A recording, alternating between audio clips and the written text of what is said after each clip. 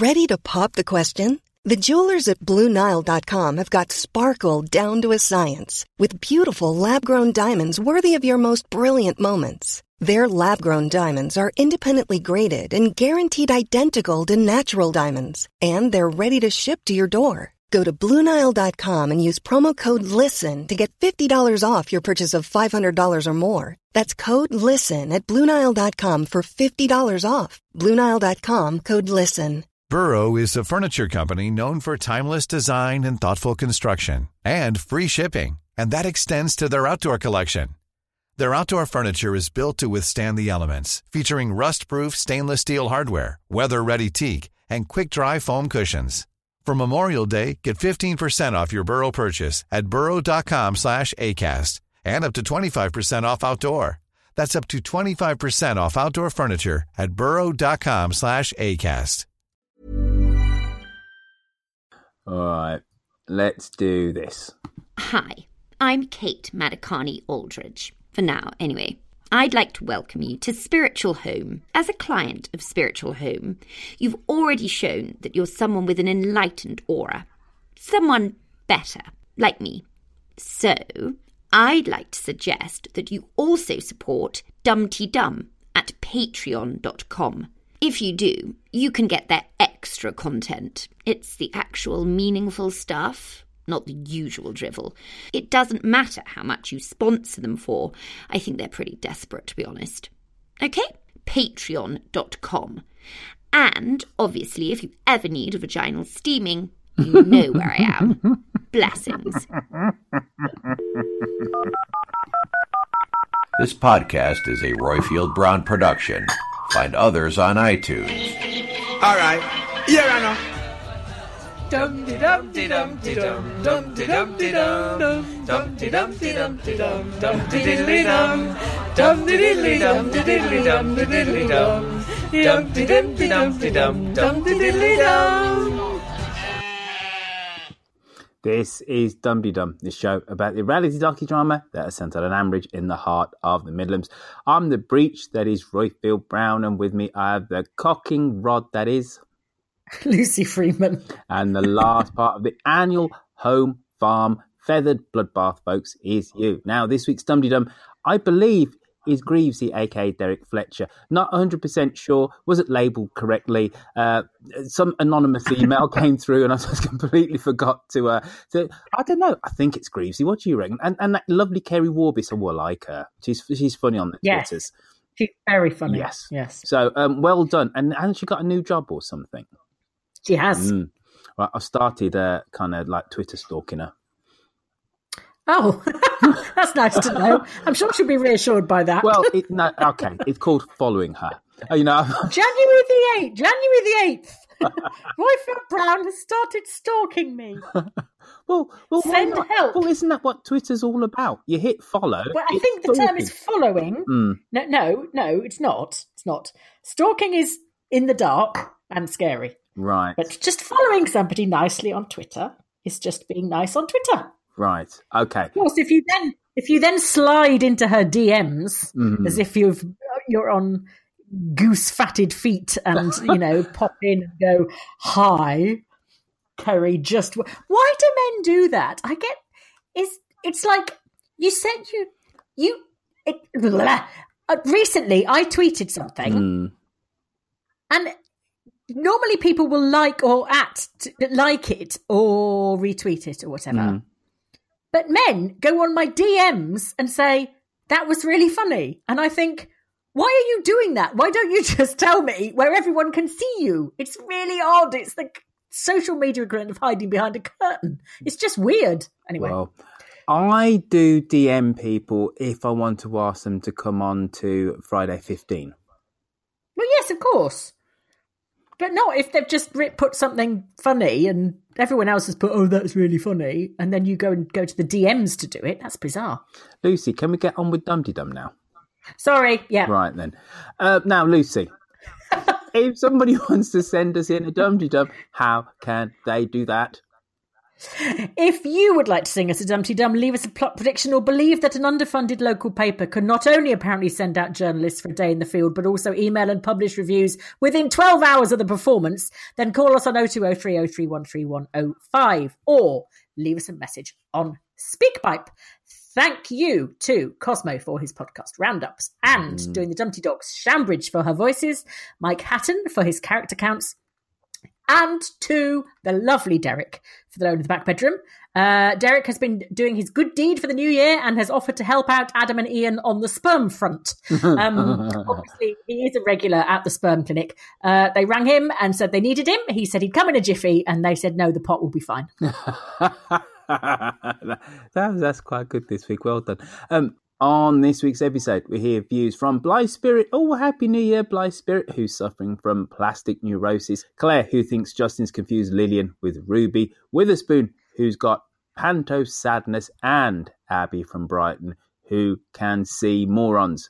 But first, before the first caller winners of 2018, it's the first Lucy V. Freeman and her monologue of 2018. Where are you? Music. Oh, shit. Yes, right. Oh, I've had a break. Don't pick me up. Okay, here we go.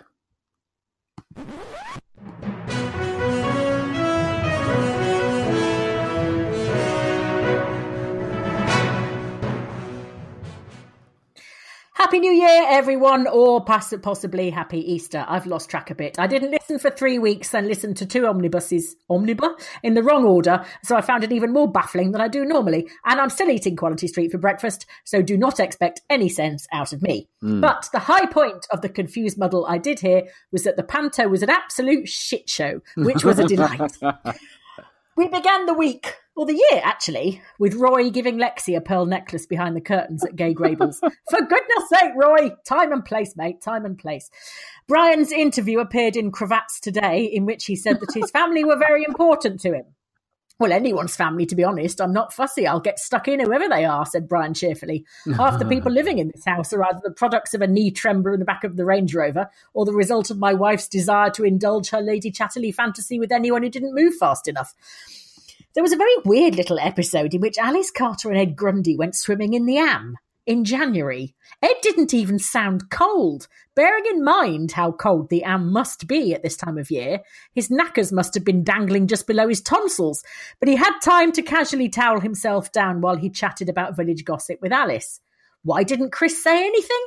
Has the roof of his mouth gone again? It was apparently Krusty's idea and not a yip from her. You can't say that. I can. Over at Lower Loxley, having got fed up with everyone comparing him to his dad, an overprivileged but entrepreneurial moron, Freddie has decided to buck the trend by becoming an overprivileged but entrepreneurial moron. He is now a drug dealer, selling E, which he helpfully spelled out to us as meaning ecstasy or MDMA. This was a public information warning. Bloody hell, it's like Grange Hill. We'll end up on a close-up of Nolly slumped against the wall of a cubicle looking a bit spotty like Zamo Maguire. Anyway, he's done another one with a bizarre speaking habit. We've got Adam, who speaks permanently as if he's trying to suppress a burp because he's run out of windies. And then Freddie, who talks entirely through his nose. Nolly has told her mother to stick her maternal interference up her yurt. Nolly and Brian have created a sort of unholy alliance based on a mutual love of shooting, alcohol and pissing off Kate. Nolly has also ventured into fraud by rubbing down Linda's chakras and opening her conduit in an effort to clean out her character.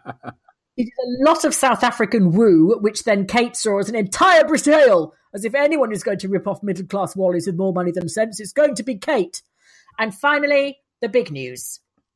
Pip is keeping the baby. But shh, it's a secret. Hardly anyone knows. Except Alice, Fallon, Elizabeth, Emma, Ed, Jennifer and the Borchester Echo. She suddenly remembered she had an Auntie Jeline and had a big heart-to-heart with her. Why not Neville Booth? She's probably about as close to him. It took me 20 minutes to remember how Jeline and Pip were even bloody related. Anyway, Pip invited her beloved parents around for chili, on the grounds that if all else failed, it might send them into a sexual frenzy, as it does for Neil and Susan, so she could go to bed early without having to tell them. But no such luck. Ruth, who compared with David is Mensa-grade intelligent, twigged that Pip was up the clanger, whereas David just kept chuntering on about Ruth with her overalls down, which was a disturbing image we could have all done without. Until Pip told him that on the scan the baby was triangular in shape with knobbly bits and that it was indeed a Toblerone. So David began the year in the way we all wanted, blowing bits of chili across the table whilst roaring with horror. Bring it on, 2018, bring it on. The end. Oh, well done. You managed to condense what weeks of Ambridge goings on into quite a manageable chunk of a monologue. I decided the wedding was just so unspeakably shite, I couldn't even bring myself to write about it. So that was easy. The wedding that never happened. Well, I can't even remember the last time you and Robert or I even talked about the Archers, but I'll quickly say this about that whole non-wedding. That was fraud, right? And I'm sorry to put us listeners through that utter debacle of will she, won't she, will they, won't they, to twist and turn us when we all said this was just nonsense anyway. And then to have, we love each other so much that we're not going to get married. Yeah. You know what? It's a good job, right? I didn't have a radio on my sideboard because I'd have slapped it straight off and smashed the thing to pieces. Seriously. It's a good job. I was listening, with my headphones, chuntering down the road. I seriously felt angry. I got angry. You've only been cheated out of something. There was just no need for it because actually what has happened, we haven't moved on. This, their relationship one jot as far as I'm concerned. And we went through all of that nonsense. Yeah. What was it for? What was it for? The thing is, though, they'd done the jilt at the altar with Kirsty. They'd done the jilt at the altar with Kirsty.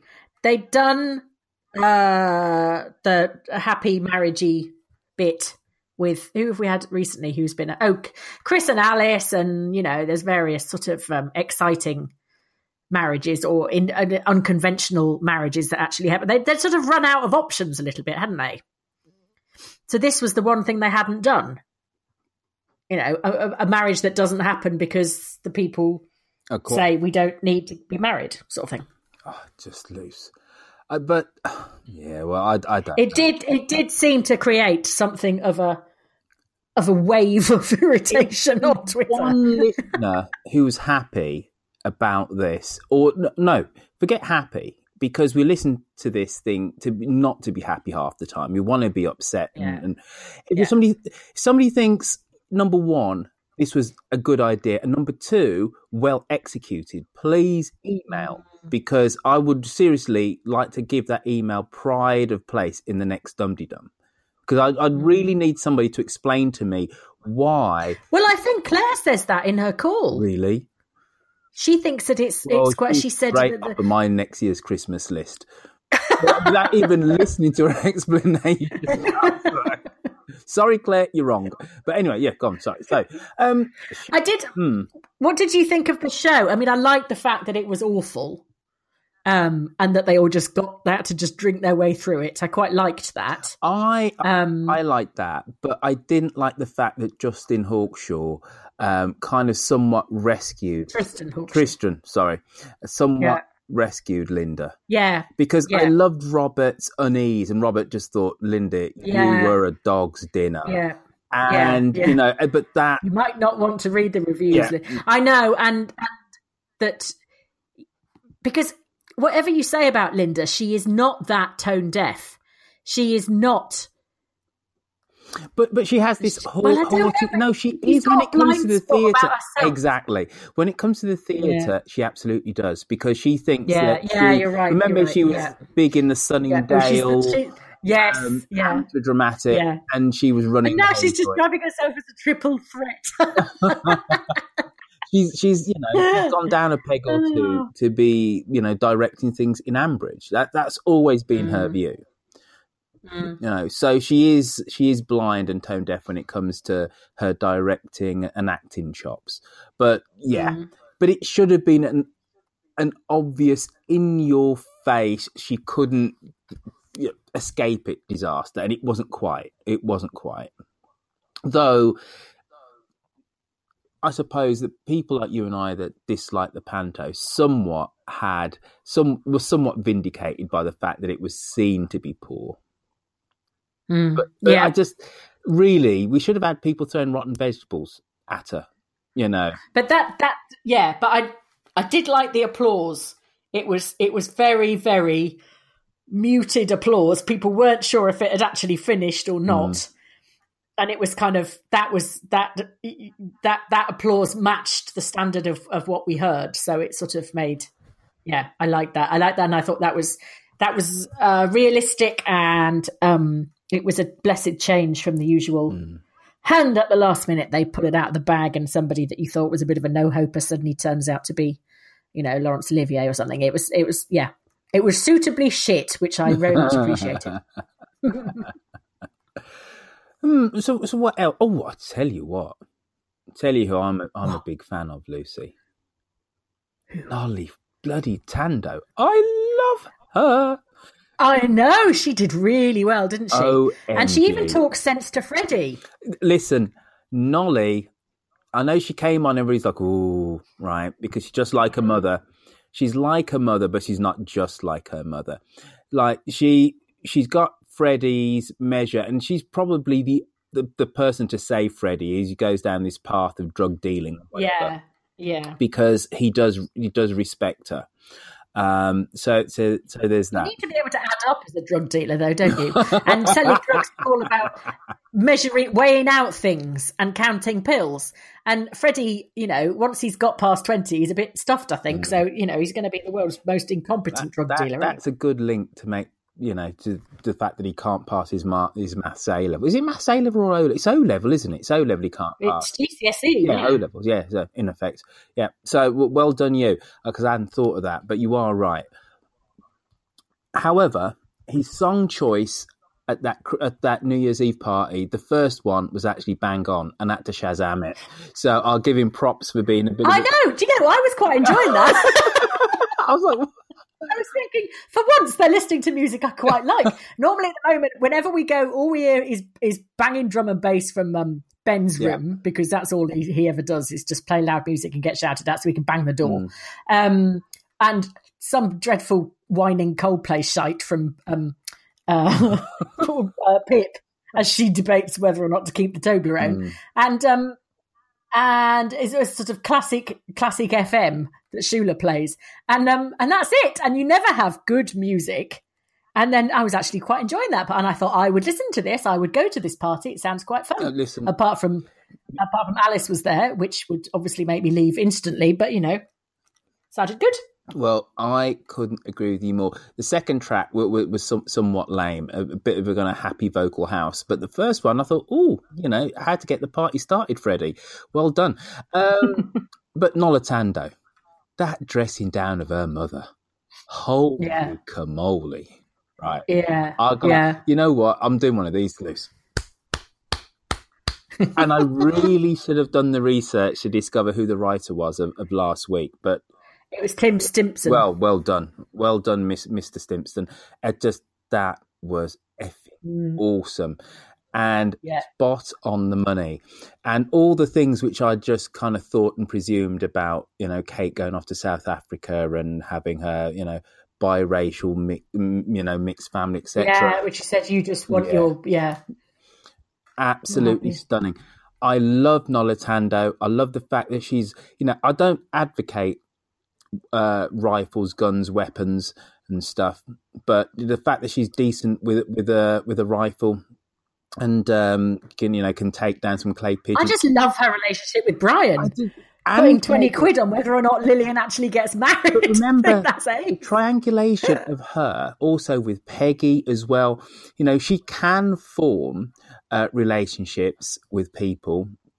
She actually understands the transactional nature of them in a very kind of human way. So she can josh with her grandfather Brian. She can meet him on his own terms. She's genuinely interested in him and what he's doing, and she can have that the same relationship with her great grandmother. You know, Frank Sinatra records. She likes hanging out with Peggy. She can she's got Freddie's she knows who Freddie is, and actually can be a moderating and a good influence on Freddie. She's told Freddie off about having a go about Lizzie and his mother.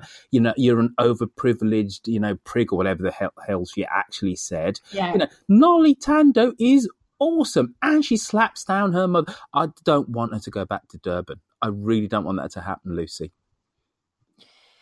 Well, at the moment, she's the only one holding the sodding family together, isn't she? So I don't think she should go, really. It's all over for the Aldridges. Talking. What do you think about this, the Adam and Ian, let's get Lexi up the clanger thing? Well, you know what I think? I think that to handle this storyline well in a believable way, that the Rent-A-Womb cannot be a permanent character on the show. A womb without you and you. So, yes, because it's just too complex. It's too complex emotionally, relationship-wise, etc., for us to have any semblance of being able to really relate to it. So, the Room with a View needs to come on, exit stage right, and then just disappear. And I suppose that could be Lexi, if Lexi then is somewhat written out and then just becomes somebody who just, turns up once every 3-4 years to see the little... But she's not going to, is she? Because she's going to be with Roy. Well, it could maybe not work out with Roy. If it doesn't work out with Roy, she'd go.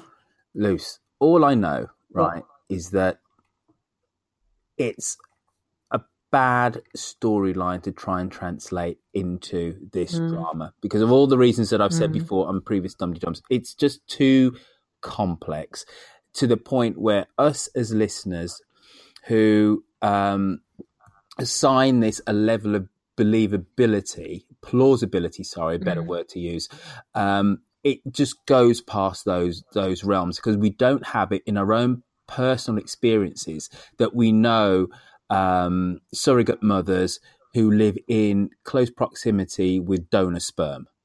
It's just two things which are slightly out of everybody's day-to-day reality. And to put the two things together in a drama which has 80 characters is just too much. It's way too much. So I just hope that, sense prevails and she's not going to be the Rent-A-Womb. Since when has sense ever failed? This is the Archers. Of course sense won't prevail, you fool. So, shall we do some... Should we have some calls? No, I think that's just about right. All right, then.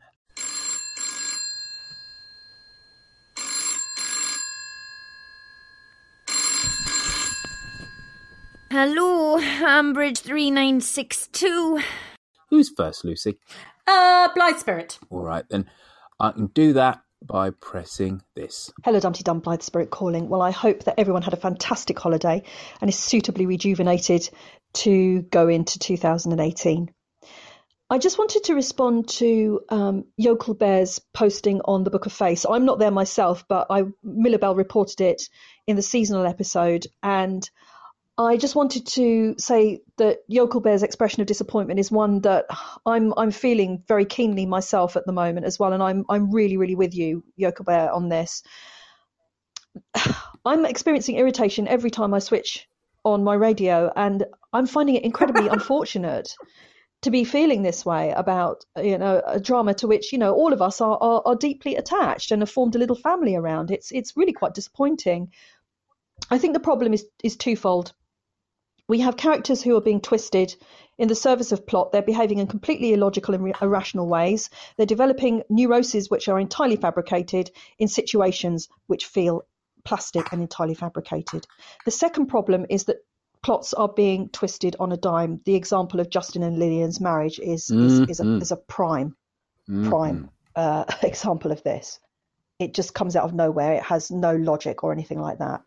Now, I just want to clarify at this point that I do not believe that the writing is to blame for this. It's not the case.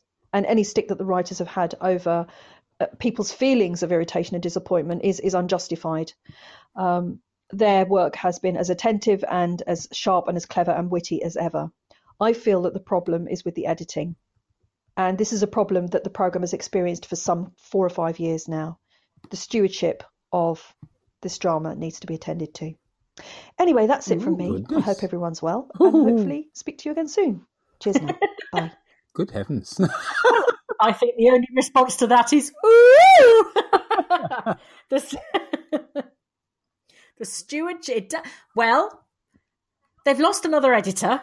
Sorry. Another editor has left to go on to do Emmerdale, I believe. So I think we are currently, or we will be heading into editorialessness shortly. So possibly, again, we're in a holding pattern until we get the new one and get some sense of sodding direction, possibly. That could be it. Yes. I don't know. I suppose editorship also means general kind of plot direction, doesn't it? Because there's the editing of writer's scripts. So the writer does their script and then that's kind of like pruned and, and kind of you're given kind of writerly husbandry. But then there is the whole kind of direction of the whole show and of various characters, etc., etc. And I don't know if I entirely agree with you, Blythe Spirit. You're definitely onto something, but whether this is completely directionless, I don't know, because it's very obvious that there's been a concerted effort to bring in younger characters, something which we've kind of moaned about before, saying that, the whole thing was going to eventually not quite die a death.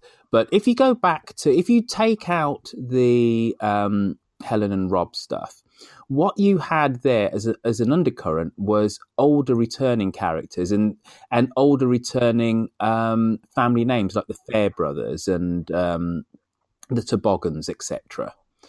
And more Peggy, Auntie Cardboard came back into it, etc., etc. With this new editor, there's definitely been a drift to the younger characters. And maybe that's one of the reasons why everyone's getting knocked up all over the place. I don't know. I would say that's somewhat lazy plotting. And then now we have this Freddie and drug storyline. But there's more Alice. There's Nolitando. There's more. There is Freddie. There's Lily, etc., etc. So I don't know. You're onto something, but I don't know if I'd entirely say that the whole kind of editorship, in terms of the plotting of it, is pants. There you go. That's my considered opinion. Pants. On that note, who's next? I can't add anything to pants, really. Let's do Claire. Hi Dumpty Dum, it's Claire from Clapham here. Happy New Year to all at Dumpty Dum and all Dumpty Dummers around the world. I was very impressed at Royfield taking time out of his holiday to put together a Christmas edition. I don't know if this is going to make the New Year's edition, but anyway, I just wanted to quickly reflect on The Wedding That Never Was. I quite liked it, and can we move on to another call, Lucy? That it was almost like the triumph of Matt over everything in a sense, because it reminded me of the conversation that he had, this weird conversation with Justin a couple of months ago about sort of metaphorical conversation about Ruby the dog, or something about not being able to keep Lillian on a lead or something like that. Anyway, and actually, I think that had sort of really gone in, and I think that's sort of what Justin was reflecting on, and I think that was probably quite wise. So, it was a bit stupid, all the twists and turns, but I thought that ended up not too badly. Although, yes, interesting to see what her legal position is amongst all sorts of other things in the future, including the Dower House. Just wanted to say something about Pat, really, which is like, you've just made £1 million on a land deal when you could have done something more sensible with the land and provided some proper affordable housing, and now you're deciding to be interested in homelessness. Seriously, like charitable work on part of the Archers women especially seems to be so hit and miss. I mean, do we even hear Jill going to the Happy Friends Cafe anymore? No. It's such a fad, and I think that's a real shame. We should see some long-term volunteering in Ambridge. Anyway, that's me done. Have a good new year and speak to you all again soon. Bye. Bye-bye, Claire. I think Pat's charity thing is a direct. Pat's one of those. She's what I call a hair shirter. She's one of those people who, if something nice happens, she has to ferret around to find the bit that she can beat herself over the head with. And she's now going to start feeling guilty, just like Helen. That she's happy and she's well off and she's comfortable and she's got a nice family. So she has to hunt around to find something. And so what she's decided on is that she's very fortunate to have this money. So she has to do something to pay it back. As if the goats aren't going to keep her busy enough, for God's sake. Absolutely. And I think that's not necessarily an unnatural position. When you can look at your life and say, I've had this massive, great bit of fortune. I need to, pay it back, so to speak. Though it does come over as somewhat, is it cloying? Is that the right word? But they have it in their DNA at Bridge Farm, don't they? They are the do-gooders. Yeah. They are we're organic, we are free range. But it just comes over as, just enjoy it. Just, you've got the cash. Splurge. Go on a nice holiday and just let it all hang out. Just for a bit. Don't, start bloody, pulling your hair out and, and oh my God. But what I would say though, forgetting all of the Bridge Farm conundrums and stuff, the only reason I forgot to say this in my little mini rant about that wedding that never was, the only reason that I could see for Justin to do what he did was just so Lillian doesn't have any rights to his stuff, which I think is the reason why they threw in the boomerang of her coming up with the prenup. Because then that, throws you, the listener, off the scent, so to speak, that Justin is just trying to keep his assets kind of close to his chest. Bearing in mind, he's had to give his, give his ex-wife a substantial proportion of his estate, and he wasn't happy about that. And then all of a sudden, potentially, there's going to be somebody else grabbing their hands on it. And then we have this weird thing around him trying to get Amside and stuff. So I don't know, but I did actually think this may had less to do with the psychology and the emotion around love and everything to do with legals, as far as I was concerned. But I just couldn't quite work it out. Anyway, that's me done. I'm spent. Should we do Witherspoon now? Okay, at least we avoided the word pants in that one. Yes, okay, let's do Witherspoon. Greetings and wishing a very happy new year to Lucy, Royfield, Robert, Millibell, Yokelbear, and all Dumpty Dummers around the world from Witherspoon and Angus Haggis. I should add, despite Linda's attempts to ruin it for all of us. Or maybe it was the scriptwriters who threw their hands up in the air 6 weeks ago when having to write another Panto storyline and exclaimed, oh, for fuck's sake, let's just blow it up this year and it will give us an excuse not to have a Panto next year. Because no one I don't really think I've ever heard him swear. swear. I was thinking exactly the same thing. Disaster. Now, I, for one, am a fan of the Panto, and so was very disappointed in the outcome. Linda, being a self-proclaimed triple threat of writing, directing, and thespianism, would never be so tone-deaf about the satirical and bawdy humor of a Panto. She is British, isn't she? And the same goes for Tristram Hawkshaw. And by the way, how does a small-town rag get out a review so quickly? It's well known that even the New York Times bases their morning after opening night review on an earlier late preview performance. Anyway, enough of that. I'm sure lots of others will share their opinions. So let's briefly change the subject. How clinically passive-aggressive can Will Grundy get? I just don't get why he couldn't tell Brian about the shooter's dogs who scared off the birds. It seemed like just another reason to have a moan about the world being against him. Maybe he and his ex-wife aren't so different after all. So ponder that over your New Year's lunch and enjoy the start of 2018. May it be another fun-filled one for Dumpty Dum. Talk to you all soon. Thank you, with a spoon. Yeah. The only time that you consistently get Will at New Year, don't you? With the New Year's shoot. Him and Brian. And whether he'll get any bloody tips, who cares? He's been given a free house, for crying out loud. I'm struggling to find any sympathy for him and his bloody tips, but anyway. I did like the fact that Nick had his back. I like that, that Nick goes off to Jennifer and, says just about the right thing for Jennifer, then can translate it back to Brian, yada, yada, yada. Yeah. But I'm struggling to understand the point of Will Grundy, to be honest with you. I don't think that's a controversial point. His time will come. He ain't done naff all for forever, has he? Ed has this thing with Alice, or at least Alice has a thing with Ed. Ed has not noticed. Ed, you see the struggle of the rural poor with Ed. That's his storyline, and they're going to struggle. And also the struggle of the rural fucking idiot who doesn't take a permanent job offered to him.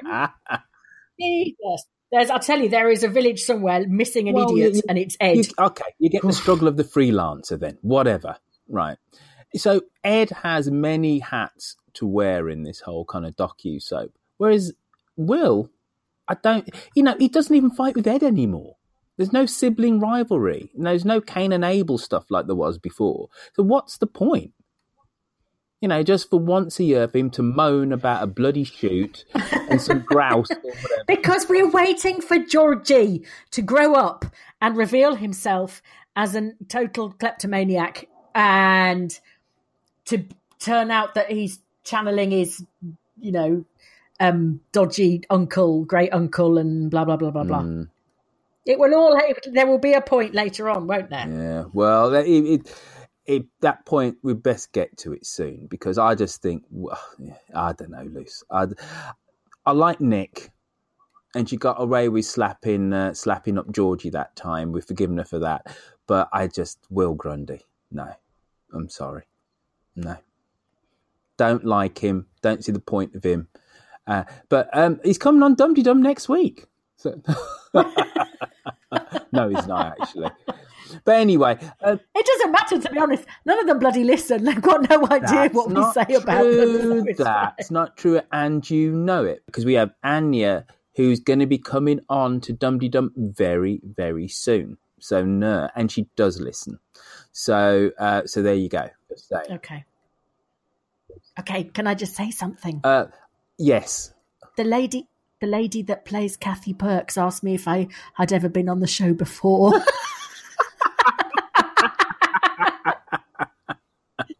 Well, I didn't say that they all listen. Can I? I went. Yeah, and you said yes a few times. Yeah. Well, just very quickly. I've been meaning to say this for a little while, right? And the very fact that Robert has been co-hosting, and then Christmas came along, I couldn't. But Lucy, are you watching The Crown? No. Oh, God. It is one of the best things I've seen on TV. I tell you, Luce, did you see season 1? No. Why not? It's right up your alleyway. You like all that oldie worldy stuff in the 1940s and 50s. I know, but it's 50 minutes of my life when I could be doing something else. But I know you waste a lot of your time, right? You do. You do. Doing what? Listen, season 1, which was no pun intended. Hang on. Never mind season 1. What do that's a waste of time, Royfield? You read all those Map and Lucia books and stuff, You know, it's the devil's work. We live in a world of the 1930s, 40s, and 50s. So why the hell you wouldn't watch it made manifest in front of you by a Netflix miniseries, heaven only knows, which is acted with superb aplomb. Right, in season 1, Matt Smith, who plays Prince Philip, I actually thought he stole the show. I just thought, you know what, you kind of look like Prince Philip, you got his mannerisms, and he actually made Prince Philip a somewhat sympathetic figure. Season 2, Claire Foy, who plays our Elizabeth, the Queen, holy moly, Luce, please watch any episode where she's invariably the lead. She isn't the lead in all of them, funnily enough. It's a studied performance in eye acting, right? She blinks uncomfortably, and you get the whole sense of her position as she's this, young middle-aged woman. She's like 35. She's the Queen. She's uncomfortable, but she's a snob at the same time. She has suppressed anger, and she can't say stuff. And you see the blinks and the kind of the gulps. It's a bloody masterclass. And Lucy, right? And I know we talk about a radio soap all the time, but it is beautifully shot. I cannot believe how wonderful this thing is. And there's a snapshot of Britain in the 1950s and early 60s in season 2. It's just wondrous. And they all deserve Emmys, Oscars, Golden Globes, everything. It's just brilliant. It's just absolutely fantastic. She looks like the young Queen, but you understand them actually as people. And it's not a total whitewash job like the Royal Family are wonderful. Because I tell you what, Princess Margaret, holy camole, she's not a nice person. The Queen is not necessarily that nice. She is a priggy snob. The Queen Mother comes out of it as this kind of detached ice maiden. It's great. Please watch it. My first ever boss was connected with that lot, and he was in the military and served with Prince Philip in various places, and he said he was not in the same bed on 2 consecutive nights. Well, they massively hinted that all the way through. Massively hinted that.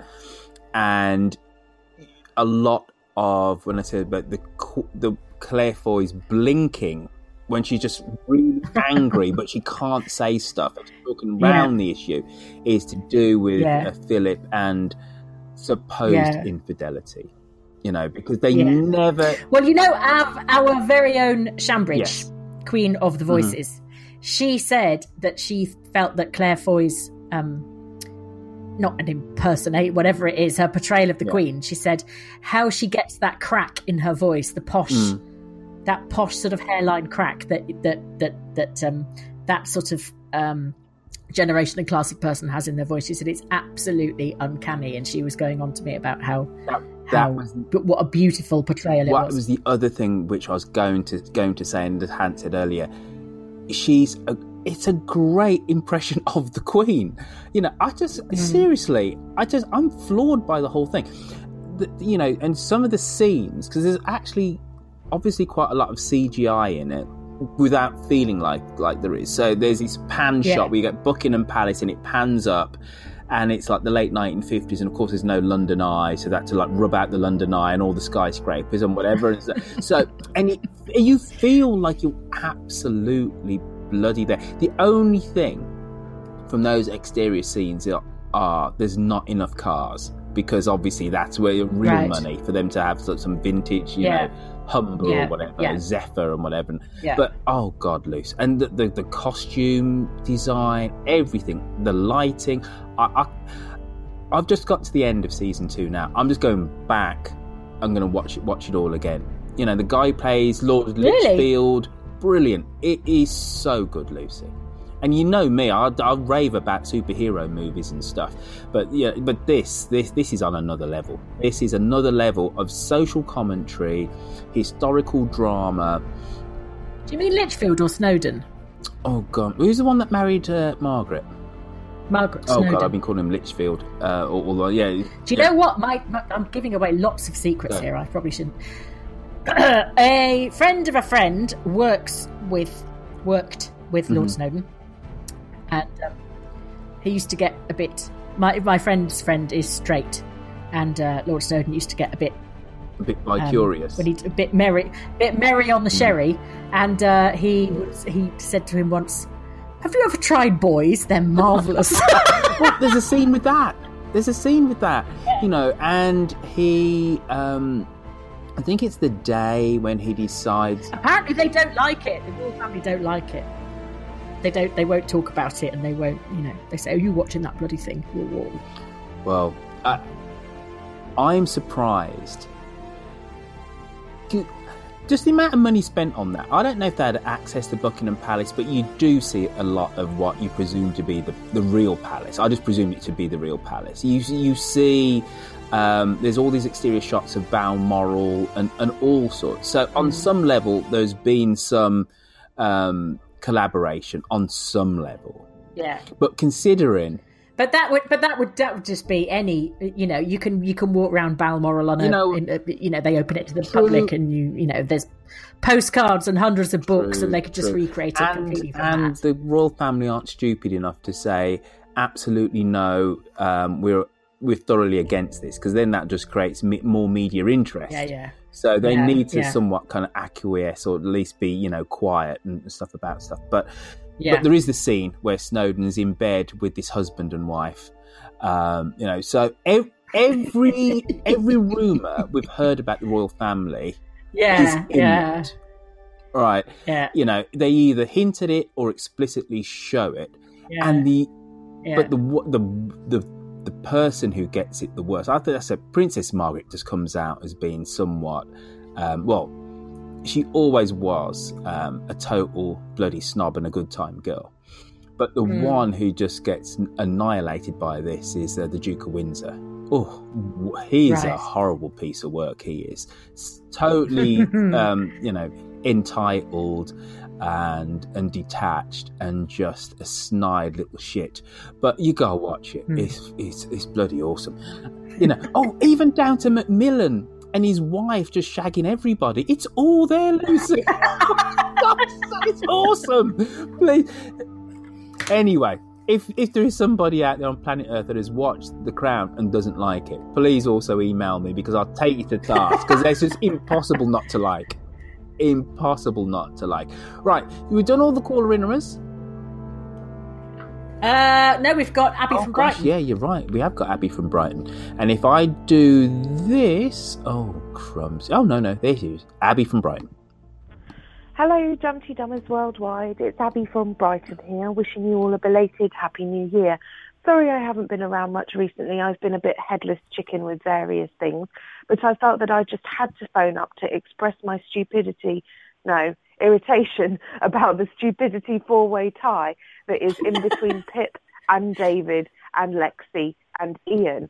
Oh my God, how stupid can four different people be in two different ways? Perhaps I should also be expressing my own stupidity, because it actually has made me incredulous with rage. I think Ian is probably just about the worst. You absolutely do not take someone up on an offer that they made after you had plied them with your father-in-law's Christmas whiskey. What is wrong with you? Lexi is clearly thinking about it, and I don't understand why. Why does it mean that she'll be able to spend more time in the UK with Roy? I mean, why would you? But with Roy, does pregnancy somehow entitle you to a visa or a passport? Can't she just be working here anyway? I'm just really confused about the whole thing. Pip and David, well, it was always going to be a disaster. I'm dreading Jill finding out about the whole thing, because I just don't think... No, you're not. You're looking forward to it. It's just hideous. And, I don't have words. Anyway, I hope everyone is well. Hope 2018 has been kind to you so far, and cheery bye. Doesn't Abby sound like Goddess Diva? No. She does. Her voice does. Not the accent, but the tone of her voice. Okay. I'll concede that. Well, I like the fact she said, I'm ringing in to express my stupidity. No, my incredulity and the stupidity. Everyone else just rings in to express their stupidity, Abby, to be honest. And we follow it up with more stupidity of our own. I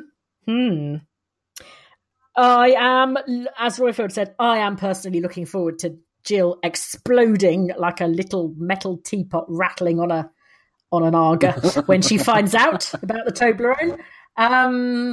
I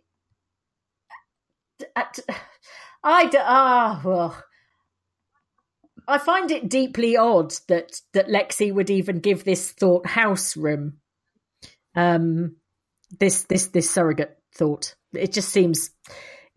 I think if you'd never had children, maybe.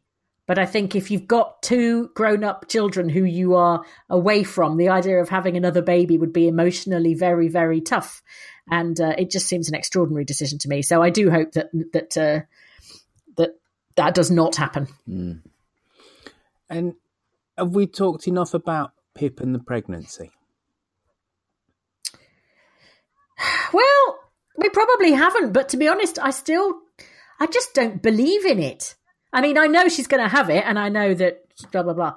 But as it just seems so unbelievably out of character for her to want a baby when she has never expressed any interest in babies or children before, ever. I couldn't agree more.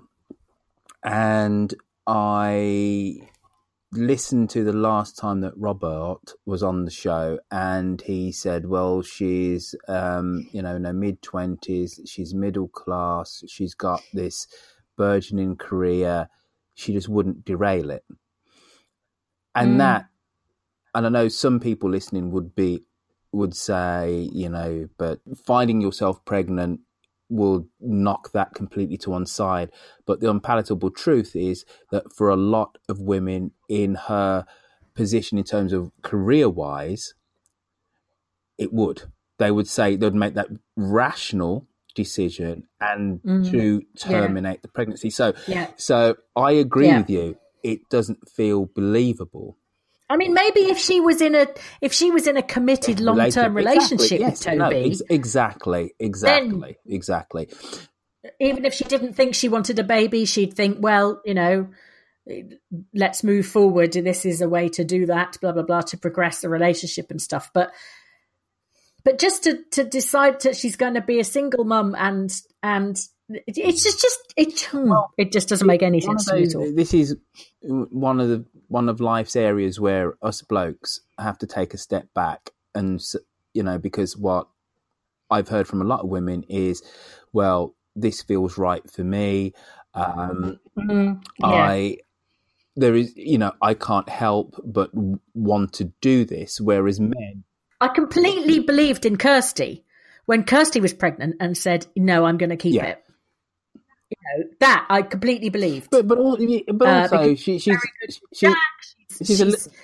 involved with Henry and Jack, isn't she? And they foreshadowed that by her, being around Helen, and yes, they foreshadowed those maternal feelings. Yeah. But also, she's like 10, 12 years older as well.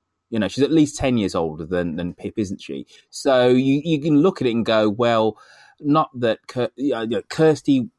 Somebody at Kirsty's age would be starting to say, this could be my last chance. No one at Pip's age. And also she's had a series of cocked up relationships where, things have gone wrong and she's sort of disillusioned with the whole process. She's also a feminist who doesn't, obviously believe that she needs to have a bloke around to do it. And, she's got Helen as a role model.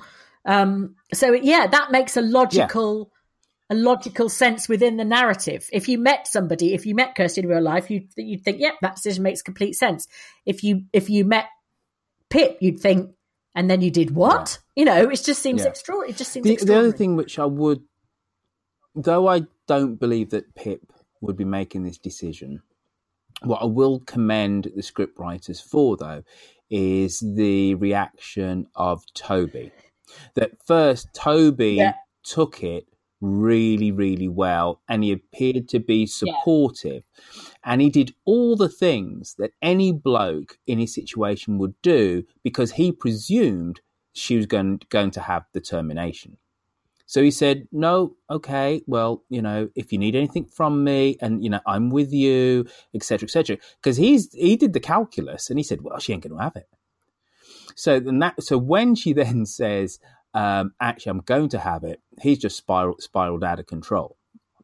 And I know there's many a man listening to this podcast that has felt and actually been in exactly the same position. And so that was really well played. Toby did not want her to have this child one iota, but he went, oh, she's not going to have it. So he did all the... And there is that soap trope as well about someone going, oh my God, this is such a shock.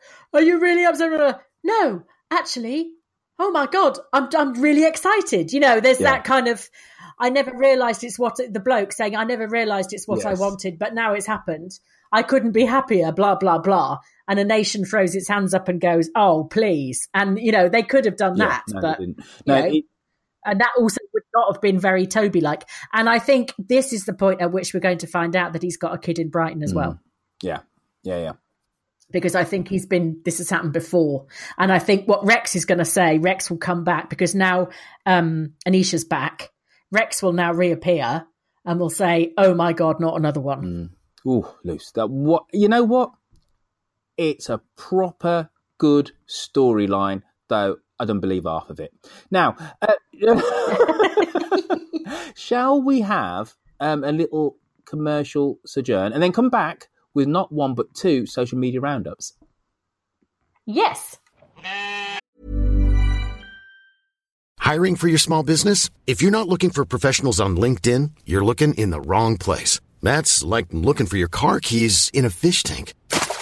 LinkedIn helps you hire professionals you can't find anywhere else, even those who aren't actively searching for a new job but might be open to the perfect role. In a given month, over 70% of LinkedIn users don't even visit other leading job sites. So start looking in the right place. With LinkedIn, you can hire professionals like a professional. Post your free job on linkedin.com/people today. Quality sleep is essential. That's why the Sleep Number Smart Bed is designed for your ever-evolving sleep needs. Need a bed that's firmer or softer on either side? Helps you sleep at a comfortable temperature? Sleep Number Smart Beds let you individualize your comfort, so you sleep better together. J.D. Power ranks Sleep Number number 1 in customer satisfaction with mattresses purchased in-store. And now save 40% on the Sleep Number Limited Edition Smart Bed for a limited time. For J.D. Power 2023 award information, visit jdpower.com/awards. Only at Sleep Number stores or sleepnumber.com. Burrow's furniture is built for the way you live. From ensuring easy assembly and disassembly to honoring highly requested new colors for their award-winning seating, they always have their customers in mind. Their modular seating is made out of durable materials to last and grow with you. And with Burrow, you always get fast, free shipping. Get up to 60% off during Burrow's Memorial Day sale at burrow.com/ACAST. That's burrow.com/ACAST. burrow.com/ACAST. Look what free speech has gotten you, right? And if free speech is going to bring a Hitler to power, are you still going to defend the rights of those people to speak? If you talk about the things that affect your daily life. The secret to being a good actor. I don't really care, actually, whether Britain remains Britain. His dad was actually murdered in front of him. Marine Le Pen has changed the Front National. If it's kind of like a documentary, investigative reporting, serialized true crime that often gets into questions about the justice system or the media. In an uncertain world, there's always music which can be listened to in good company. Welcome to Friday 15, the show where we speak to friends and interesting people to the backdrop of great tunes and allocate 15 minutes to both. Good question. Really good question. And now we're back from the adverts. It's this. Hello, Dumpty Dum, it's Joe Colbert here with the first social media roundup of 2018. Happy New Year!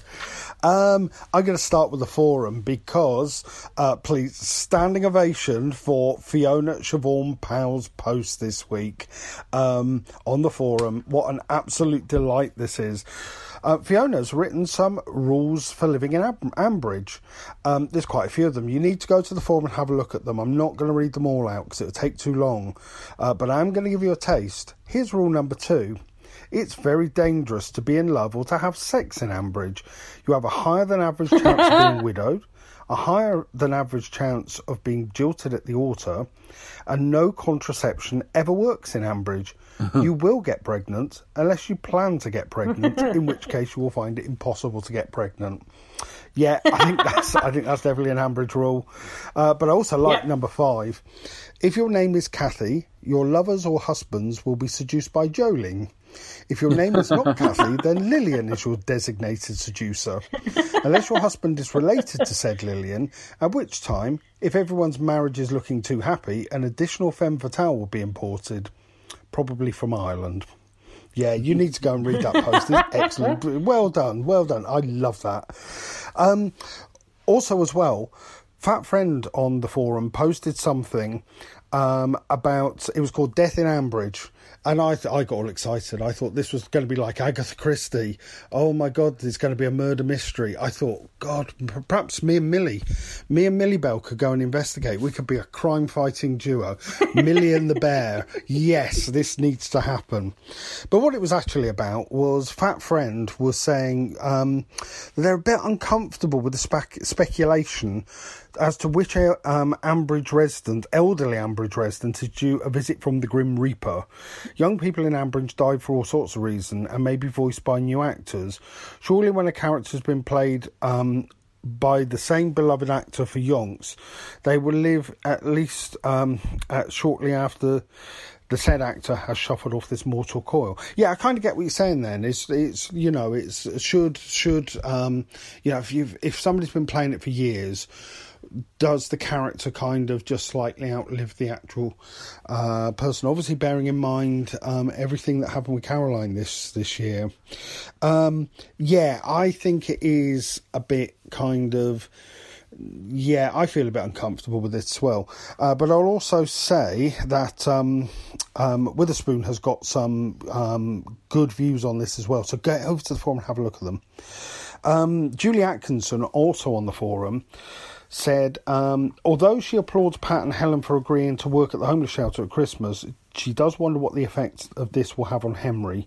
After all, she wasn't there for him last Christmas and will be away for a significant amount of time this Christmas Day. Julie says she's really quite cross about this storyline. And Miss Mid-City, Miss Mid-City, I'm sensing that you're a bit cross about this as well, because you wrote lots of stuff about it.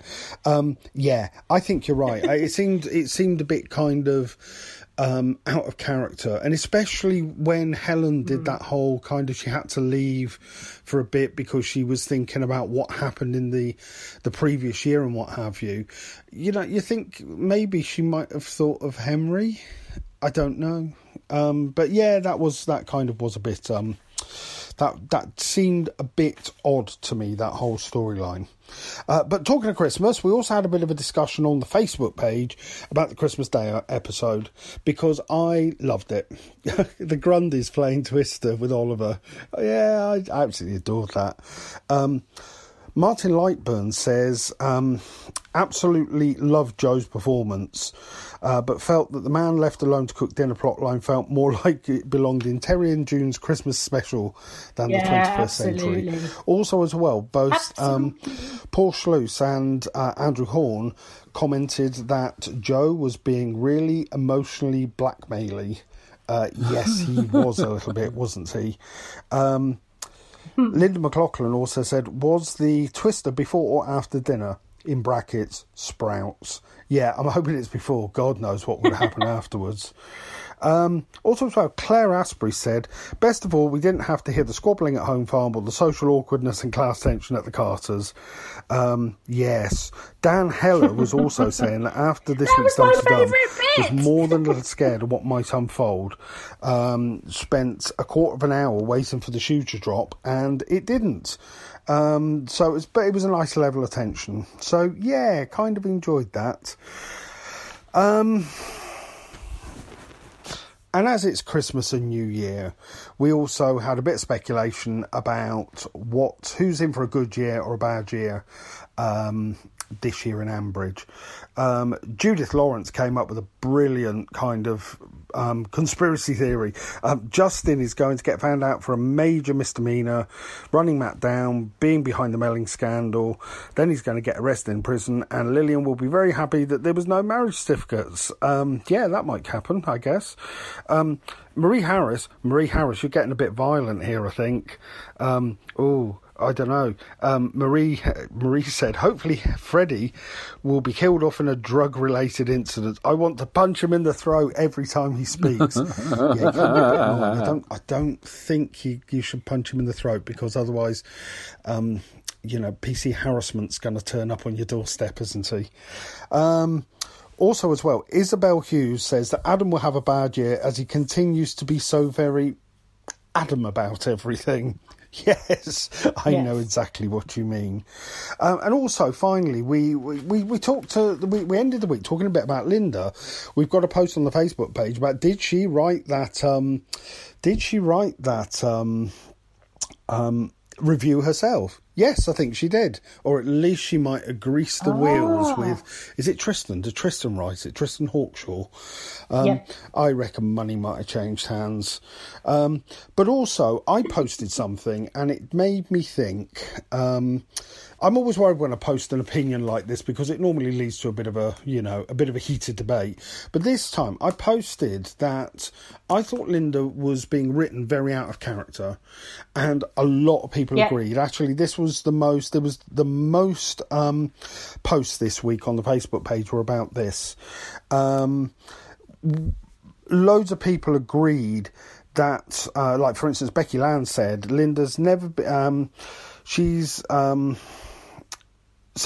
been self-reflective, but she is kind-hearted but a little bit pompous. Ben Johnson wonders whether I think she's being set up for a major storyline, possibly an exit story. No, you do not take the Snell away from Ambridge, or you'll have the alphabet to deal with. Do you hear me, script writers? But also as well, there was a lot of people talked about how it was out of character because she would be more professional, wouldn't she? Pat Ralph Hanavan said yes. She would be more professional.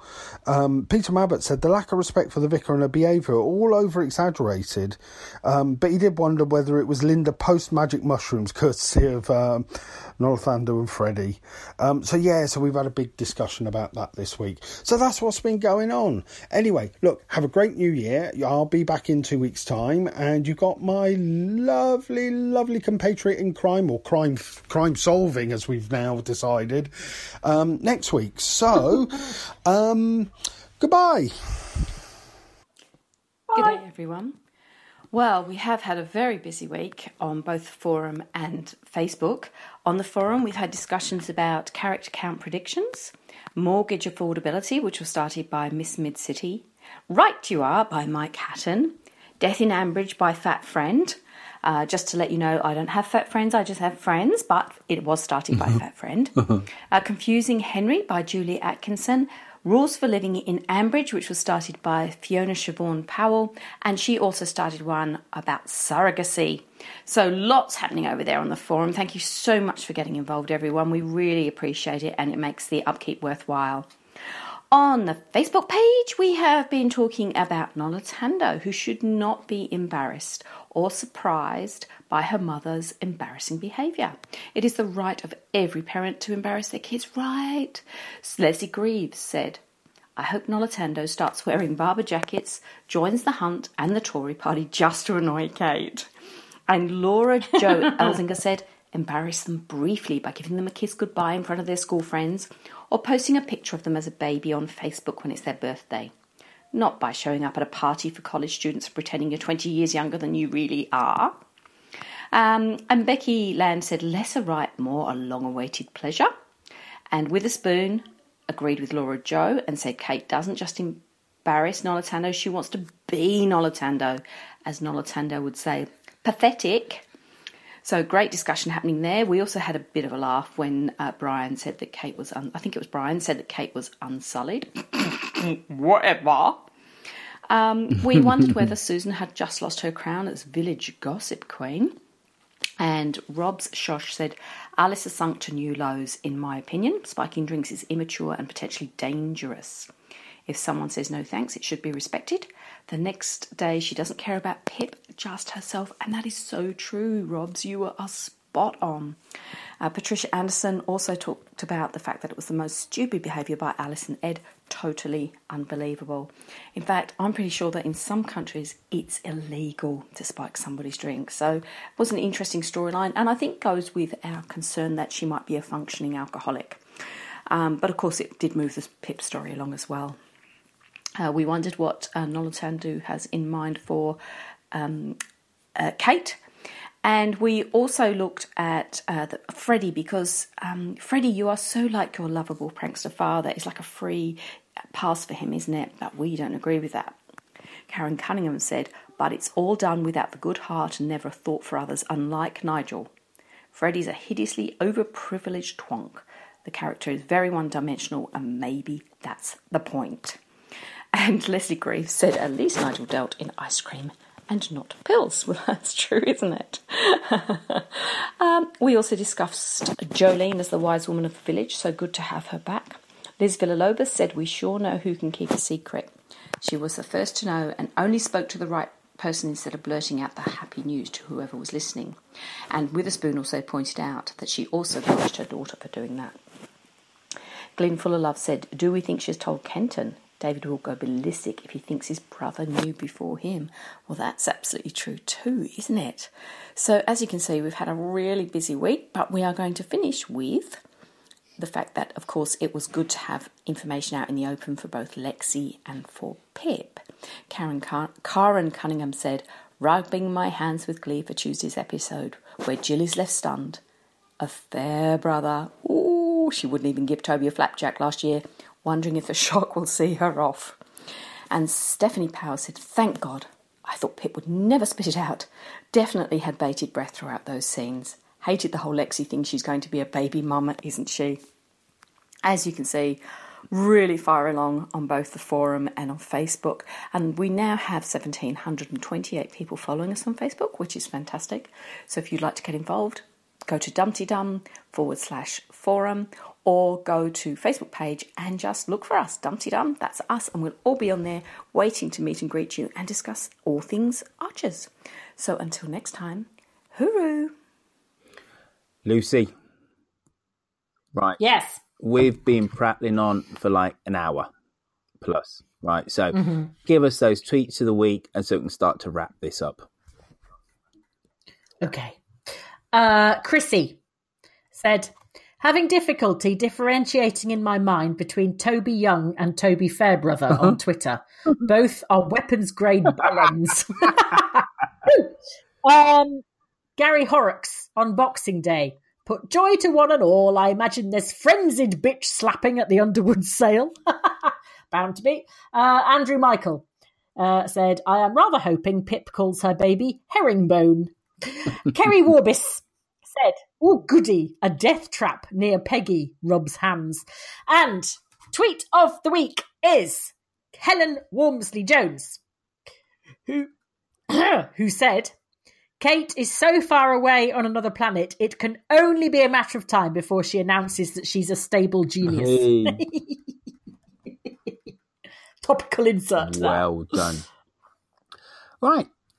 It's good to be back. It's the start of a new year. But folks, oh crumbs, that's it. That's in red. I was going to read your red bit. Why don't you read the red bit? All right then. If you would like to help keep our little show on the road and buy some Benylin for Lucy. There are 2 ways this can be done. You can donate by hitting the donate button on the site, or you can sponsor us via patreon.com. Remember, folks, to get in contact, you can send us a voice message via SpeakPipe on our website, which is dumtydum.com, or you can call us on 0203 031 3105 to leave us a message via a phone. On social media, you can find me, Royfield, and Lucy at dumdydum. Did I say on social media? I said on Twitter, sorry. On Twitter, you can find me, Royfield, and Lucy, where we are at dumdydum. Lucy is at Lucy V. Freeman. And I can be found at Royfield. On Facebook, why don't you go on there and type in Dumdydum and join our Dumdydum page. Right. Anything you want to end up by saying, Luce? Nope. Only that I hope everybody has a very happy new year. I echo those sentiments, and I actually think we gave quite a good roundup of all things Ambridge this week. Yeah, it's all right, wasn't it? Yeah, it's all right, wasn't it? Yeah. Yeah. All right. You all right? Tatty, bye. Bye. That was all right. Hey, it's Danny Pellegrino from Everything Iconic. Ready to upgrade your style game without blowing your budget? Check out Quince. They've got all the good stuff, shirts and polos, activewear, and fine leather goods, all at 50 to 80% less than other high-end brands. And the best part? They're all about safe, ethical, and responsible manufacturing. Get that luxury vibe without the luxury price tag. Hit up quince.com/upgrade for free shipping and 365-day returns on your next order. That's quince.com/upgrade. Mom deserves the best, and there's no better place to shop for Mother's Day than Whole Foods Market. They're your destination for unbeatable savings, from premium gifts to show-stopping flowers and irresistible desserts. Start by saving 33% with Prime on all body care and candles. Then get a 15-stem bunch of tulips for just $9.99 each with Prime. Round out Mom's menu with festive rosé, irresistible berry chantilly cake, and more special treats. Come celebrate Mother's Day at Whole Foods Market.